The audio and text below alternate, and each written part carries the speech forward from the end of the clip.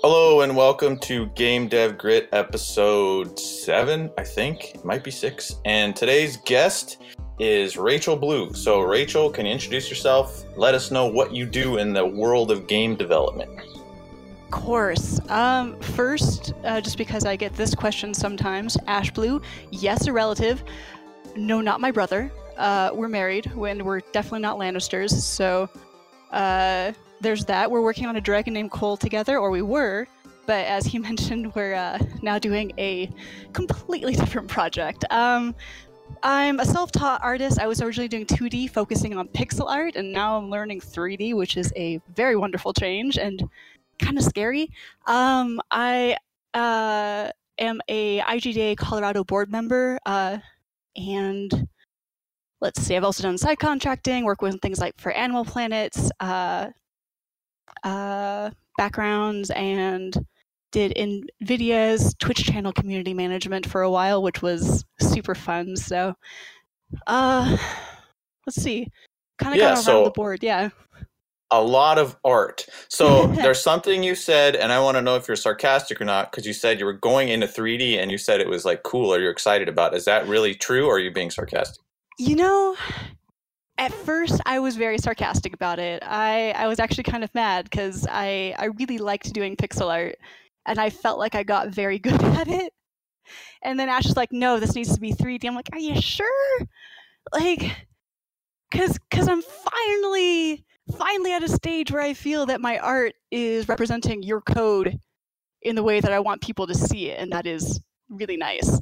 And starting from a whole new medium completely from scratch, I'm going to suck for a while. Like, I'm not just going to be the same level I am at pixel art instantly with 3D. But it's grown on me, and it really has. I'm still suck at it, but it's definitely growing on me, and it's actually something that I'm glad that we did, because I think that as soon as you start getting really comfortable in just one area, you stop growing, you stop adding new tools and techniques and pipelines to your repertoire, you kind of start to stagnate in a way. And while that can feel really good to feel on top and to feel confident in what you're doing, it does limit other available jobs and opportunities. So stepping into 3D has actually, I think, been a pretty good thing. And for game development, it's been nice. Yeah, what did you learn? Because I went the opposite direction. I went from 3D into pixel art recently. So what did you take from pixel art creation experience into 3D? How do you feel it's helped you? If it did. Well, maybe let me talk about some of the differences that I've noticed. And we're still working on our implementation pipeline for 3D, so maybe there will be things that I'll find later that will be like, oh, this or that was better, or this or that has this crossover element that I don't know of now. But going from a sprite sheet-based 2D, very low asset creation pipeline to 3D, one thing, I know Ash mentioned that we made the mistake early on of implementing art assets, and I think that's one of the things I was most excited about with 3D, where I'm like, it sucks to learn a new thing, but at least there's this benefit, where when it came to pixel art, as soon as we needed to test something, we needed the actual asset. Like, we could not just put in test models or test assets and be like, yeah, that's close enough, that's fine. Like, no, we needed to actually have to the pixel are things that we thought were going to be going in the game to really get a sense of what it was going to be. We couldn't just project onto cubes bouncing through the scene. And we couldn't just take Mixamo animations and test models and be like, yeah, that's running around fine, that should be good. Yeah, there's something I wanted to ask you about that you said. So you said you felt that you integrated art too soon, right? You said something about that, like in the game? Absolutely. So, okay, if you're part of a 2-person team, which you are, coder, artist, what is there? Because I mean, if there's nothing for the artist to do yet, like can you do early in the process? What if there's no art to do? Did you find yourself like making art? Because like it's like, well, I'm the artist, I need to make art, and then it gets thrown out because you're not ready? Or how does that whole workflow work? Like, what went right, what went wrong with that? With a dragon named Cole, we at first didn't have enough art, and then I had too much art. So it kind of became this bottleneck for creation, because as soon as you implement something, it has to be maintained. Which kind of, at first we were excited because we wanted to see stuff in and working, and it felt really good. And then we realized how much debt we were building up of like, oh, we have to maintain this. Oh no. Oh no, no, no, no, no, no. And I would get mad at Ash because I'm like, I want to implement this thing that I made. And he's like, no, we're not implementing that. Like the code's not there for it, and it's going to all be redone anyway. It's going to waste a ton of time. And I'm like, but I want to make the team members happy. If they see it in there, they'll be happy. And he's like, we don't have the time for this. Whereas now he's doing all of these, all the programming, and it's just these little capsules and cubes and ProBuilder. So it's like Tic Tacs fighting each other in this scene.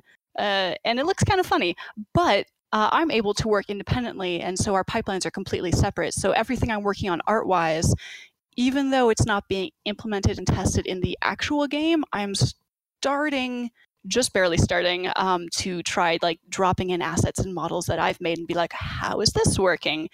And I'm able to test things independent of the build pipeline for the programming, which has been really nice to keep them separate. And I still feel like I have tons to work on. Maybe that's part of the learning curve, but. Yeah. So is there always stuff for an artist to do in these projects? Are there times when you don't have anything to do? And if so, what do you do? Or I think that there's always something to do. The trick is that it's not always what you want to be doing. Because like with A Dragon and Coal, I did a lot of art direction and stuff like that as well. So especially if you're on a small indie team, like whether it's just you or you and a couple of other people, you really get the privilege of just having a very specialized skill set. Like you're never just doing animation. You're never just doing concept art or environments. Like you're never just doing one thing. So if I'm blocked on putting in scene assets, or if I'm blocked on putting in animations, I can still do character designs. There's still a ton of characters to do. It just may be that I don't want to do it yet. And it's a matter of taking your creative energy and trying to redirect it towards something that's more applicable at the time, or something that you're able to make progress in at the time, and not just, oh, I really want to draw that one scene. I have this great idea for it. I was going to get it down, and then it's kind of wasted. So with this current project you're doing now, can you describe a little bit about the workflow, like what you're doing, the order of things, stuff like that? For me, I'm still learning 3D. So I've just started making some really basic low poly models, and what I'm calling it is white boxing. And I know Ash mentioned gray boxing, and I mentioned a bit earlier when I was talking about the capsules and the cubes and ProBuilder. Right now he's got these scenes where there is a path that the little Tic Tac walks down, and he's got green patches that are obviously forest, and ProBuilder kind of making some blocky shapes like buildings. And you come across some Unity cubes that are like tilted on their angle. It's like, okay, cool, I have no idea what this is. White boxing, the idea is that you, instead of looking at it and going, that's a cube, you look at it and go, oh, that's a wagon. Yeah, sure. Like just enough detail that anybody playtesting it will be able to have context, but not so much detail that you're actually implementing final assets. Okay, that just made me think of a useful tool in that kind of area. It's for Unity. It's called Grease Pencil, and it lets you draw on your objects in the viewport. Ooh, so it's really useful for so that cube could actually say wagon on it, or you can draw like a little wagon on the side. I like it. I like that too, because it's really good for if you don't have an artist on your team, especially like you just want to be like, I need them to know it's a wagon. Whereas for me, I'm like, I want the practice of building some really basic models that can be crap. Yeah, it's a cool little utility. So maybe in your prototypes, if you use something like that, because it lets you draw actually on objects or on the screen and in different colors and layers and stuff. Something like that might be, I find it useful for my prototypes to like, draw a door goes here and then there's a thing. So I like it. Or you could even like just stretch out a cube and draw the bits of a car on it. Like here's the windows and the tires and the bumpers. Boom, car. Yeah. So Grease Pencil, it's on the asset store. It's only like $15. But nice. Actually, I think. Never mind. I was thinking about a different tool in Blender, but then I haven't played with it yet, so I don't know if it's similar at all. And I think it has a slightly different name now that I'm thinking about it. So never mind. Yeah, and just as a Blender note, because I know I was talking to Ash, your husband, about Blender and how you're using Blender, and there's a couple people I know here in the Game Dev Grit Discord who are Blender people. So yes, maybe it would be in the tools, and I made a tools and resource thing. So maybe you Blender people can go in there and blend it up. Yeah, I've been finding some really good tutorial resources, and I feel that there's always that struggle when you learn something like completely new. Like I remember back in 2009, 2008, somewhere in there, when I first started learning Photoshop, and I was like, oh my gosh, this is so much. Where do I start? What's it mean when people are talking about this toolbar versus like this tool thing? And like, how do I find stuff? And now doing Blender, I'm like, oh, that was nothing compared to this. Why did I even complain about Photoshop? Yeah, can you talk about that? Like, what are the weirdest things or the most challenging things moving into 3D creation? Well, other than having a whole other axis to worry about, a completely different tool mindset. Like, if there's any other artists out there who have played with the Adobe Suite and thought, yeah, I get the feeling of drawing in Photoshop and that makes sense, and then moved over to Illustrator and been like, what is this? What's going on? You kind of get the idea that your brain has to switch from thinking about things in a let's just draw and see what happens way to a very let's approach this analytically and have a plan. And if you don't have a plan about how you're going to make it, it's not going to go super well. 3D I found is very much the same thing, where you need a plan. And when you first open it up, you don't know even how to make a coffee cup. Like, maybe you could make a cylinder, but then you're like, wait, how do I get this part to go down? How do I get a handle? How do I like get all these pieces together? The other thing that I've found, especially for game development creation, is when it came to art assets that were 2D, it was very easy to know all I have to do is save it as a PNG. I can save my layers, I can edit non-destructively, and everything will be fine. But I need to just export as a transparent PNG, make sure that it's clean, and I've got my sprite sheet or I've got my asset, and I can import that to the game. With 3D, I'm realizing that there's all these things of like, you need to make sure it's going to render properly. You need to think about how you're going to apply textures to it. You need to think about how many triangles are on your model, how many pieces of your model are they going to What about your normals? Your normals are flipped. Maps. Oh, I haven't even gotten to normals yet. It's horrifying. There's so much. And also, like, you don't want to have geometry sticking into each other and like having unnecessary bits, but you also don't want to be destructive, because what if you need to go back and edit those models? So it's a lot more to consider about how you not just create your asset, but how you keep in mind that you're going to go back to it and potentially edit it later on. Yeah, one thing I wish I would have learned sooner in making 3D stuff that I didn't. When I first started, I was trying to make everything out of one object. And then later, with more experience, like what I started doing, and I still do, is that I would look at the different primitive objects. And like if you're making that coffee cup, okay, how can I modify two of these prims and put them together to make this object? So that's just one thing that really helped me, was just like, hey, I can use multiple objects and put them together as long as I fix the seams and stuff like that. So yeah, as long as you like join it together. Something, you know a lot more about 3D than I do too. So I'm sure the transition from 3D to pixel art, is there anything that you've noticed that was weird? Or I'm learning more about shading and like a little. I knew a bit about lighting. I know a lot about lighting, but I don't know. It kind of just it made me focus more on the shading. I think it made my drawing better doing pixel art, because you have to draw in the shadows and the highlights, and I never thought about that, because they can't move. Like all the lighting that you bake into it is just kind of static unless you invest in something like Sprite Lamp. Yeah, because doing that in 3D, you get it for free. You just position a light and it does the rim around the character, so you don't even have to think about it, But in pixel art, it's like, oh, wait, wow, I have to think about where my shadows and highlights go. So I think it made me a little better at drawing. That's awesome. That's not a bad side effect. So the reason I was saying about normals, because there's weird stuff in 3D where, a polygon has a normal, which is a direction. And Yeah. like usually in your 3D creation program, you can see both sides of it, right? Unless you turn off some weird features in Blender.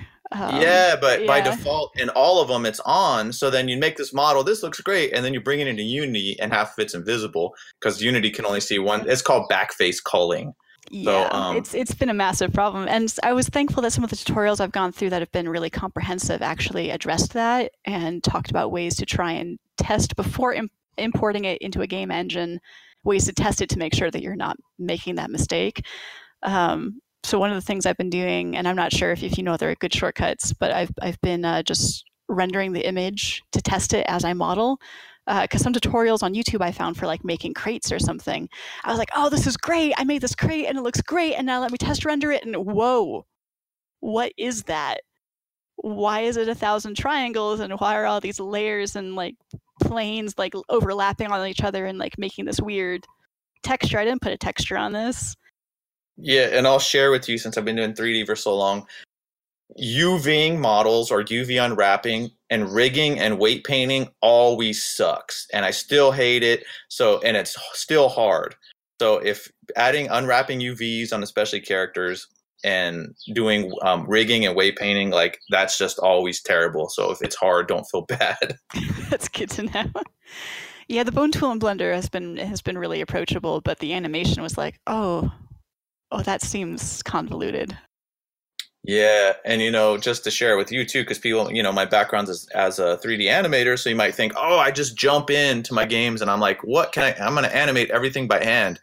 But it's actually the opposite. I go into Mixamo and I upload my models into there because, it allows you to upload your character, and then it has those sliders to adjust the hand position, all that stuff.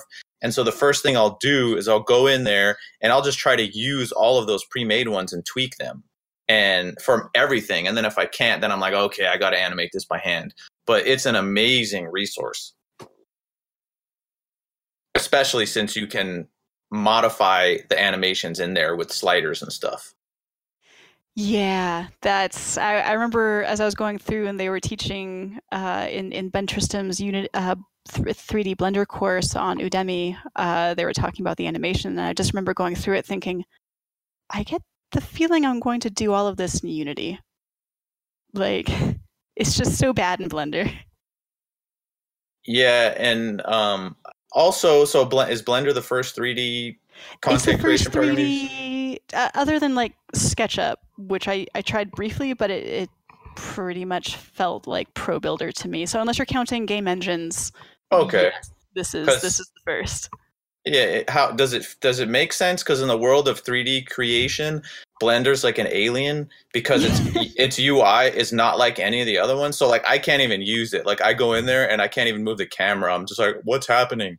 So the course, like the first section or two, was just all about the workflow and the layout. And I feel that because of that foundation, it now does make more sense, but it's still like just weird. Like I'm really excited for the Blender 2.8 to come out because I'll be able to right click on models instead of having to left click on them, because as anyone who's used Blender knows, as soon as you right click in your scene, you move the 3D cursor. Of all things, it's just decided to be the 3D cursor. And thankfully there are shortcuts to get that thing back, but it's weird. I don't know if any of the other shortcuts are going to be improved with the update. I've been seeing little bits of news and it sounds exciting. But yeah, massive changes coming for Blender, but it is completely weird right now. Let's talk a little bit about how you're planning your workflow for this new game. Like, how soon are you going to bring characters in? At what level are they going to be? Are they going to be textured? Are they going to have props on them? Like, are you going to bring them in later, like with more detailed? What's your right now? What's your approach to doing that? Previously, because it was sprite sheet based, we had all but the main character had their weapons baked into the sprite sheet. Right now, I think I'm mostly going to be testing a couple of different things out and seeing what works best. Mhm. Timeline wise, it's mostly going off of when we have feature complete development cycle, which because Ash is also working a day job, like I don't want to put timeline and pressures on him. He puts enough timelines and pressures on himself. Like I'm not going to add to that. So it's a little up in the air, which isn't necessarily how you want to go about development. Um, Or I guess I mean, like, are you going to bring in your character when the character is finished, or are you going to bring it once it's modeled? Like, what are you planning right now? well, I have my own test projects where I take what he's been working on and I open it in a separate instance and I fiddle with it, and I don't always like bring it back into the repo. Like for a while I was taking the repo, forking it and like branching it, making a special feature branch and putting it back in through like Git. But right now I'm just working independently, which is awesome. Yeah, Eventually we will tell, have to do that again. tell us more about that process because that sounds interesting. So you have like a test place where you can test out your stuff with the in-game real stuff, but it's in a safe testing Yes, space. sometimes it just super breaks it though. So what I do is I go into Git, and because I'm approved on the project, team members, yay, I'm able to download the game file and I'm able to open it up in Unity and just start messing around with stuff. And then if I break it, all I have to do is download it again, and I've only just wasted my own time. um, the only downside is that if you do want to be able to edit it in a way where you keep your progress, and if you make a mistake you can go back, you'd want to like actually have it set up as a Git LFS. Some of the things I was playing with I just wanted to trash. Like I did not actually want it in the game to keep. I wanted it, or even for my own test purposes, I just wanted to test it, see if I could get it to work with what Ash had, like his paths and the character movements, and test the scale. I was testing, what was it? Gaia World Builder. I was wondering how that might work, if I could get different assets in it, if I could make it work for our scenes. And it was really fun to play with, but it also is absolutely massive. And I did not have Git LFS set up. So whatever I saved was just how the project was saved. And if I made mistakes, I was stuck with them. Oh, let's talk about the environment stuff because for some reason in my head I was stuck on characters, but obviously you got to build the whole world too, right? You're building the world. Everything. Well, I mean, at some point, I'm sure we'll have draw a line in the sand and be like, okay, this is what one person can do, and this is what we'll need other people for, and then we'll look at hiring other people. But like, we've decided it's more of like a post-production step to bring in all of that. So yeah, I've been experimenting with everything. Did you in one of the forums here, I think it was in the show notes of previous episode, there's this guy from Spain named Carlos Coronado, and he came up with his pizza border technique for level design. Did you happen to see that? I don't remember that. No, I was scrolling through that, but I didn't see Oh, anything about pizza. I would definitely remember pizza. yeah, it's a guy's face in front of a crowd. I'll post it in the show notes for this one too. But it's his technique. I thought it was ingenious where he shows his games. They look really polished, full built out worlds. And then he shows you that there's a set of like 25 different assets, 25 different models that he reuses in different ways to make the world. And his pizza border is that you have like a really kind of low poly, not so cool like model, and then you take these pizza crusts or pizza borders, so like a more detailed model, and you just stick it on it. So like a ledge, then you would just stick on flowers and all this stuff as a separate model.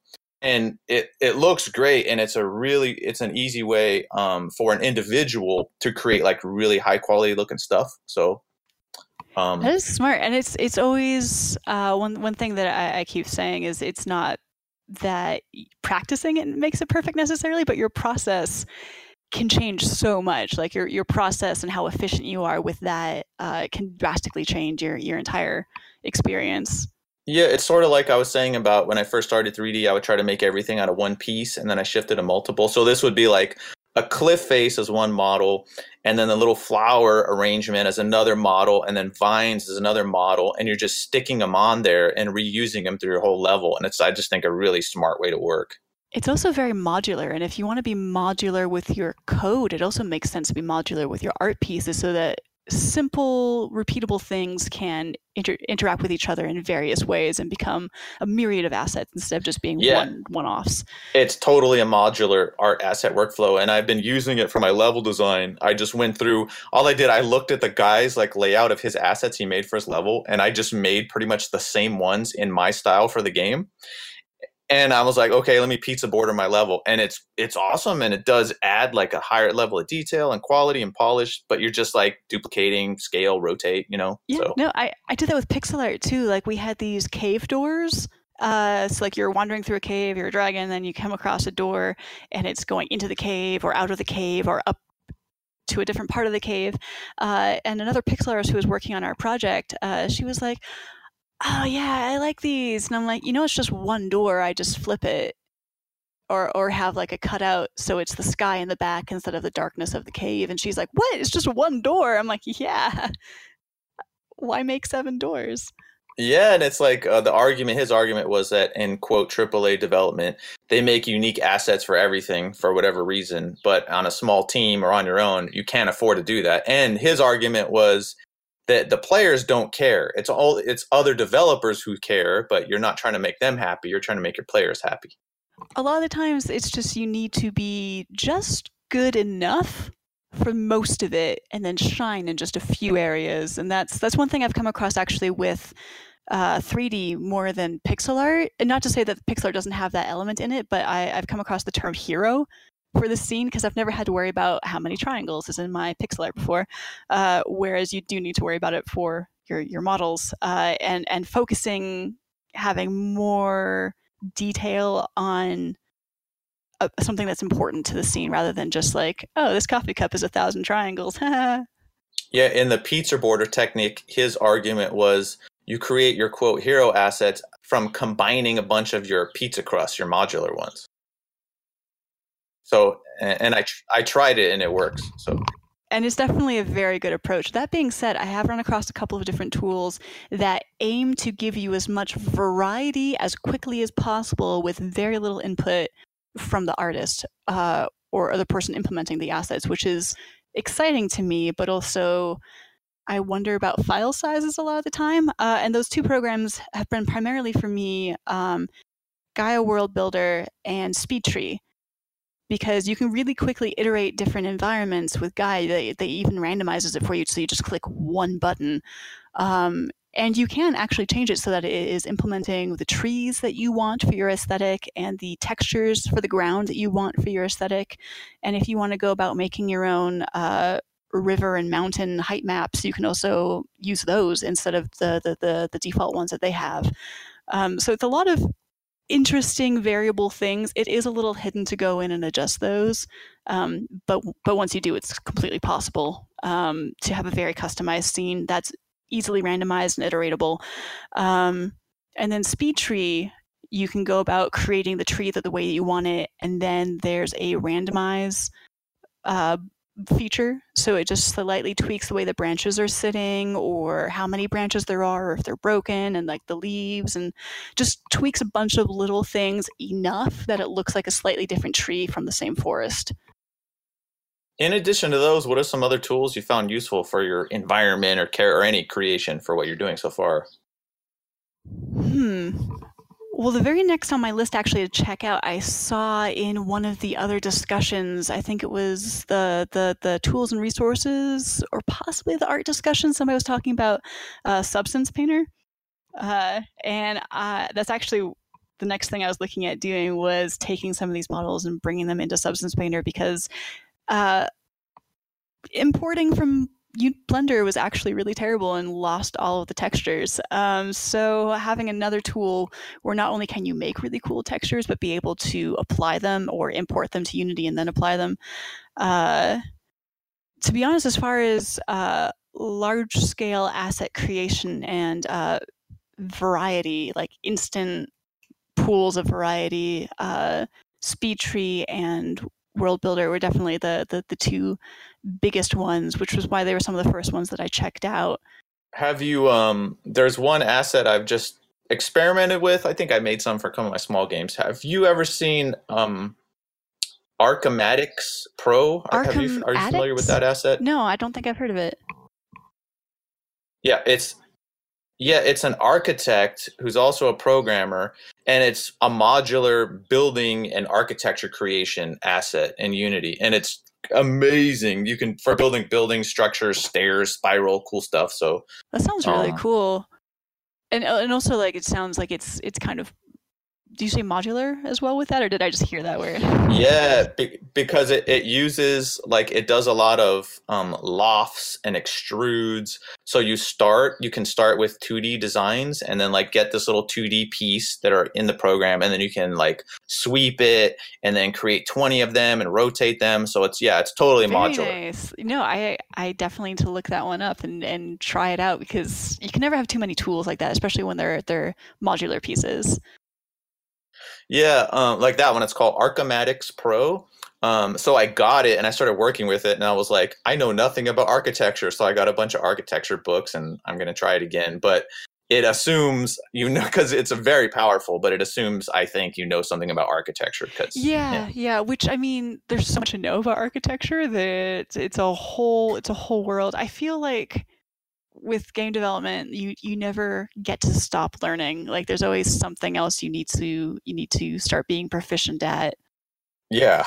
And it's almost like I'm good at this thing. Oh, now there's just 20 other things you know nothing about, and your whole project depends on them. So good Yeah, luck. yeah, especially like sometimes it comes out of left field too. Like I was not expecting to have to, somehow this never came up for me. Like I was like, oh yeah, we're making a game. Oh yeah, we're having narration. Oh wait, who's directing our narrator? How does one do that? Don't they just speak? No, no. It turns out they need a little bit of guidance, um, and that was a whole thing I know nothing about.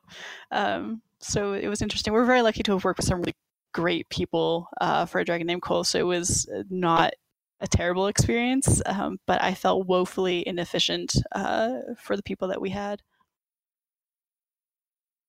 So is that something with your team now? Do you do the narrative together, or is it split off, or how are you That's handling the something that we've narrative? dumped into post production as well, where we want everything done and then consider what we have for budget and what we can manage for narration, whether that's just going to be little vocalizations of ha ha ha, or if it's going to be a narrator, or if it's going to be characters getting their own voices, which would be amazing. Um, but it's definitely something we want to do, but it can be so pricey. Yeah, and the things that really get crazy if you're trying to integrate lip sync and stuff like that in addition to voices, it's just like from my world too, I would only do lip sync if I absolutely have to, but I was always trying to stylize my characters so I could get away with not having lip sync, you know? So everyone wears a mask because then you don't need lip They have a sync. mask, or there's like a cowl that comes up to their nose. It's like it's fine. We have eyebrows. We don't need mouths.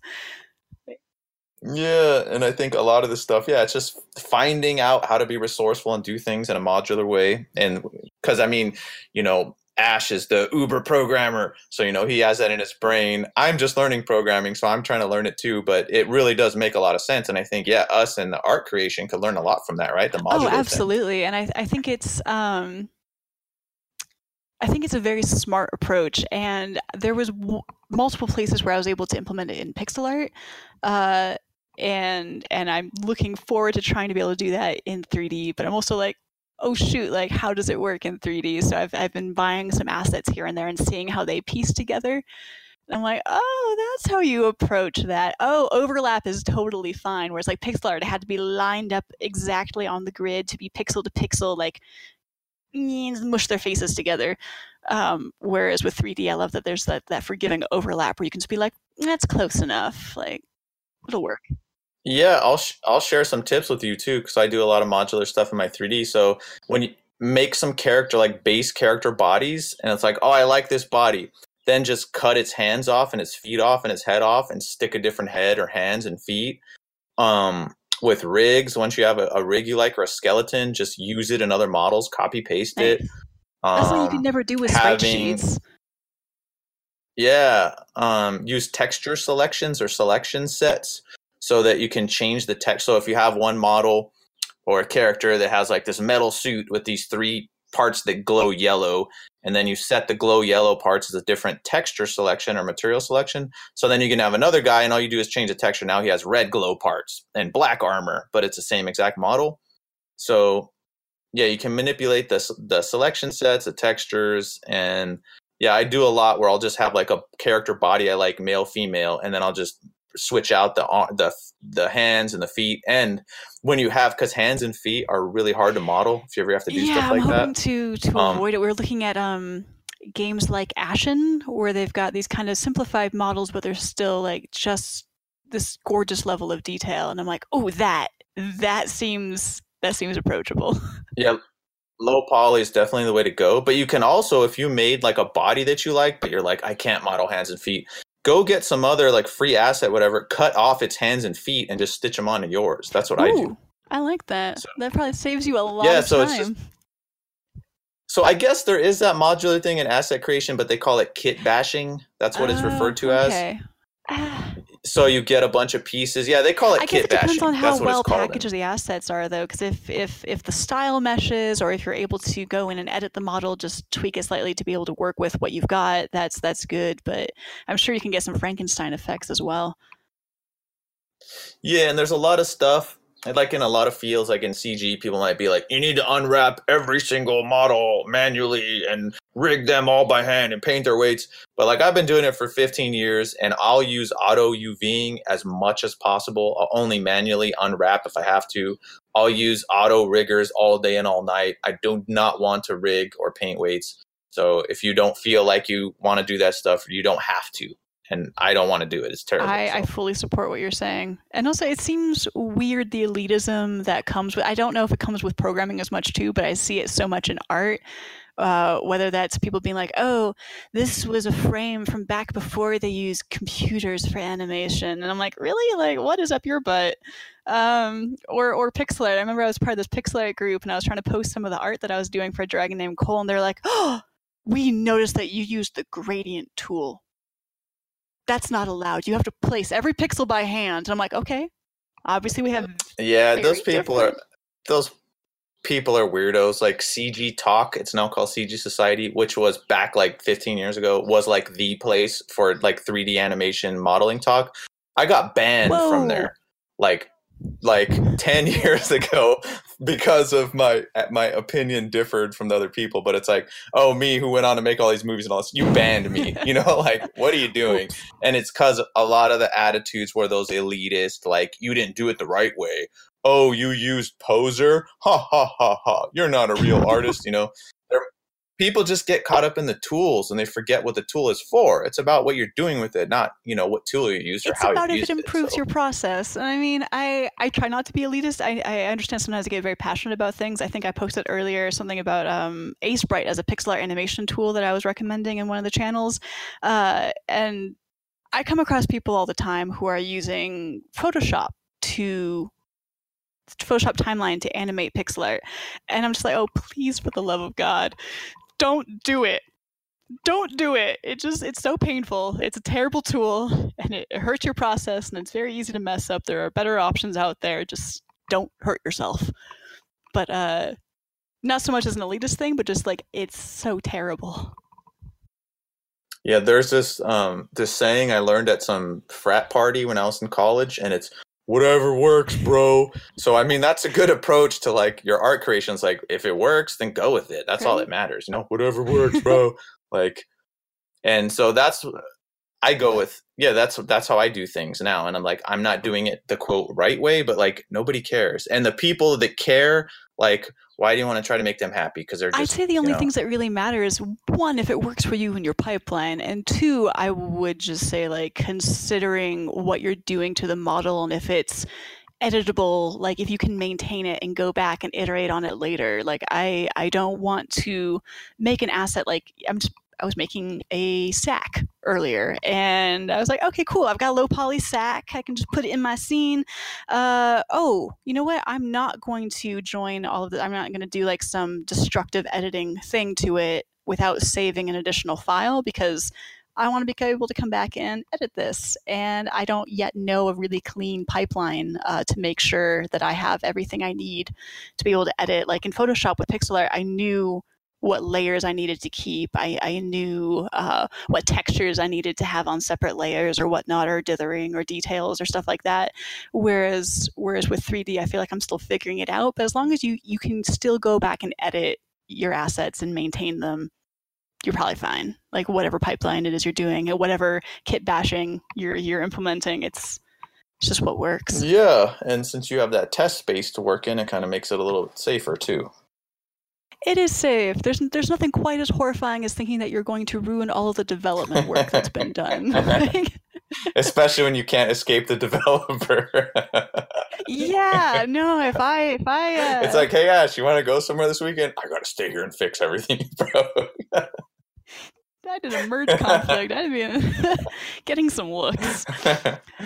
So that's cool. So I mean, yeah, I think it's awesome that you two work together and are doing this stuff. Yeah, thanks for being on, Rachel. If you have any last words you want to leave to people, if they just started their 3D journey or something like that. Oh gosh. Well, if you just started your 3D journey, best of luck to you. Definitely reach out to me. I would like to be friends and bemoan the errors, pitfalls, and joys of 3D with you.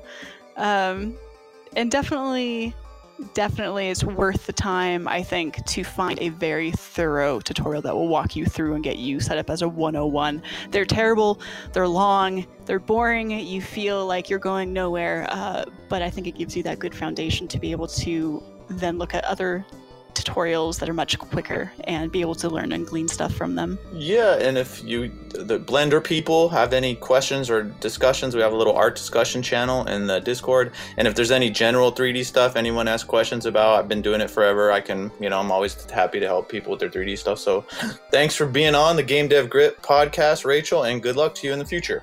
Thanks for having me. Have a good one. Thank you. Bye.